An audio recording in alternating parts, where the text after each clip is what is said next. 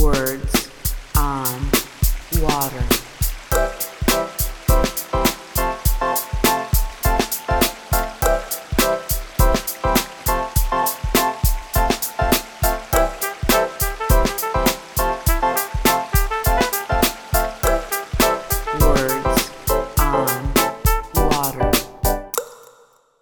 Welcome to Words on Water, a podcast from the Water Environment Federation. This is the host, Travis Loop.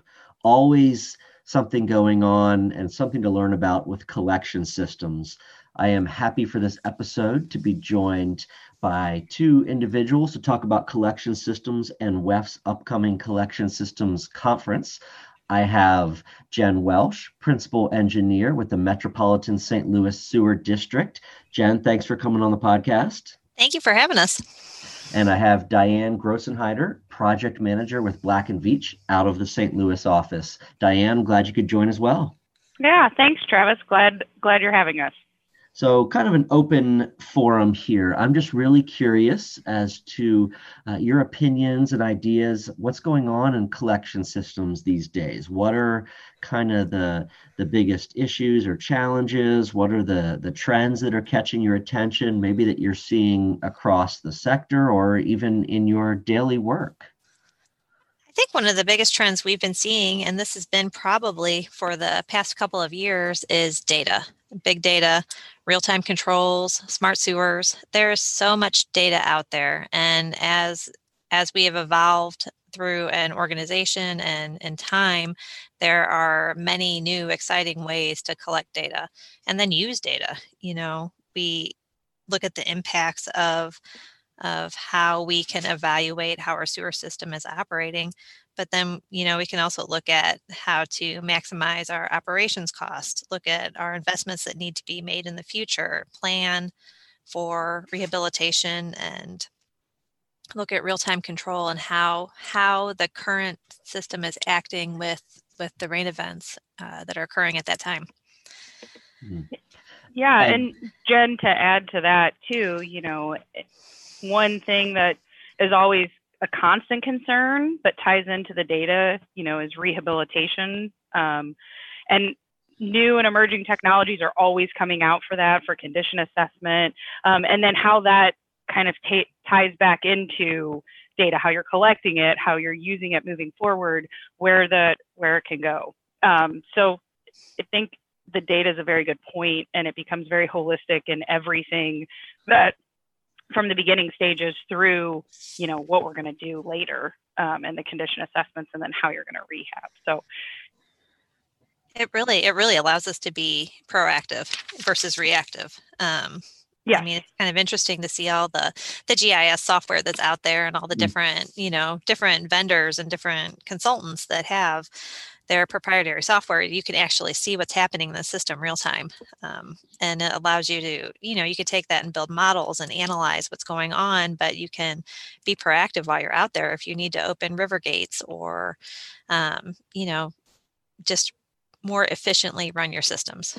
So are you feeling that you're feeling and seeing an ability to better manage the system and to make changes and to, you know, kind of achieve a level of success, if you will, that you haven't had before? Oh, definitely. 100%. I was at a presentation, it was probably last year before all of this started, with a person who was able to kind of see what's going on their system through their smartphone. You know, it's just things are so much more hands-on, and, you know, we have the ability to collect data and use it in ways that we've never been able to do before. Yeah, and immediately, like you were saying, Jen, with smartphones, things of that nature, you're able to put it on that. You no longer need the tough books of the world. Still applicable, but, you know, there's different situations to use it, and we just have such a wide variety of means and methods right now. So it's just exciting that it continually is evolving, just for the betterment of the systems in general. So I know one of the technologies. I know one of the challenges, you know, has been, well, we can get all this data, we can gather all this data is now coming in, and Oh boy. Now, what do we do with it? How do we sort it and manage it and understand it? So it sounds like some of these solutions that are being developed are dealing with that. It's no longer just an overflow of data, but it's actually useful. Yes, I can speak to that from the Black and Veatch side of things, that these tools are being developed and utilized and implemented in places all across the U.S. And it's kind of interesting when you look at it. Data is just one topic, but the use of data and the technologies and the innovations are sprinkled all throughout our conference. When you kind of look for what you're going to be interested in, you can see how it's used in every step of the process, and it's exciting. We're in an exciting time, that's for sure.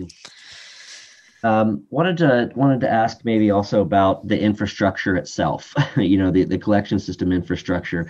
We just all hear constantly about the aging infrastructure in the country and the challenges that are placed on it. And I just would be curious as to your thoughts on that topic, and what you're seeing out there across the sector as you work with all your colleagues, but what you're dealing with in your regular daily jobs.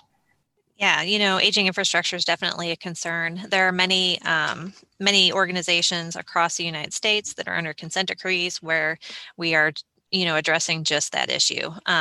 Aging infrastructure systems that don't have enough capacity, the overflows that we're trying to eliminate to protect the environment, and even at some point along the same lines is climate change.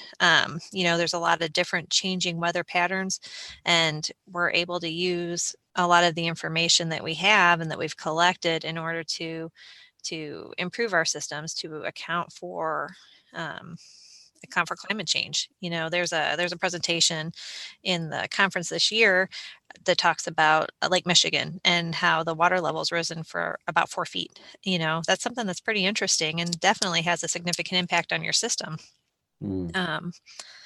So yeah, yes. I was going to ask about that. There's just been crazy weather events all around the country, different in different places, obviously, but a lot of heavy rainfall, these intense rainfalls that come over a short period of time. And that's obviously a huge issue, and just kind of how that can be addressed. What kinds of changes have to be made out there to adjust for that?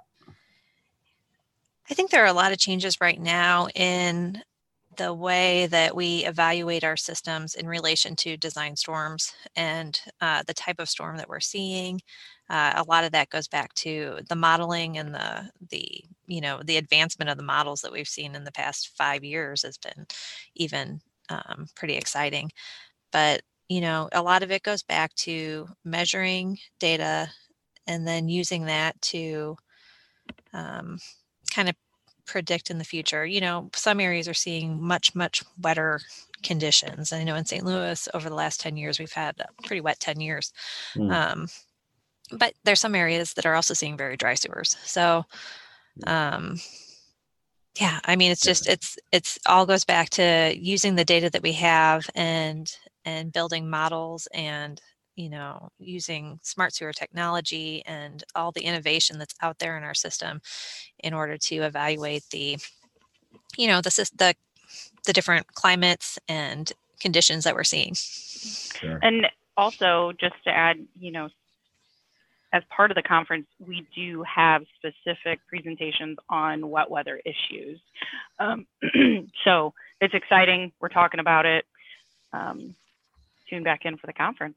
Yeah. And actually, I think what's interesting, just to keep talking about the conference, I think our wet weather issues section has a speaker from New Zealand and then also a speaker from the United Kingdom. And then we have a speaker from Denmark that's in the conference. That's one of the exciting things about the conference this year is that we are worldwide. Well, I guess, we all miss seeing each other in person at conferences and having that connection and networking for sure.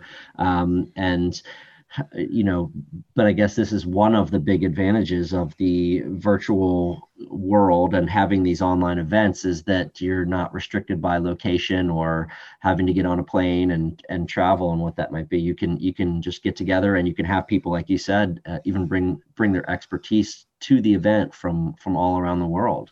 Yeah, that's definitely exciting. Yeah, and another exciting component of that, since we're talking a little bit about being able to open the conference up, is that we're excited and hopeful that a lot of the younger generation in our industry will be able to continue to attend these conferences since they are virtual. They don't have to travel. They can join just from their normal location every day and be able to benefit from that. And then also, the presentations being recorded, but also having some live sessions as well. That's exciting. Hopefully, the live sessions to have that engagement from the way that we can right now, the working in new ways, but also the recorded sessions that we're able to go back to them and look at them and really be able to take the time to listen. So it's, again, just working in new ways, but taking the positives that we can out of this at this time. Sure. Well, the Collection Systems Conference, March 23rd, is when that opens, and people can find more information about that on wef.org under our events section. We definitely encourage people to take a look and please register and join the event where these topics that were talked about in this episode and many, many more are on the agenda. But Jen and Diane, thank you for your time and for your work helping to put this conference together and sharing information on collection systems. Thank you. Thank you.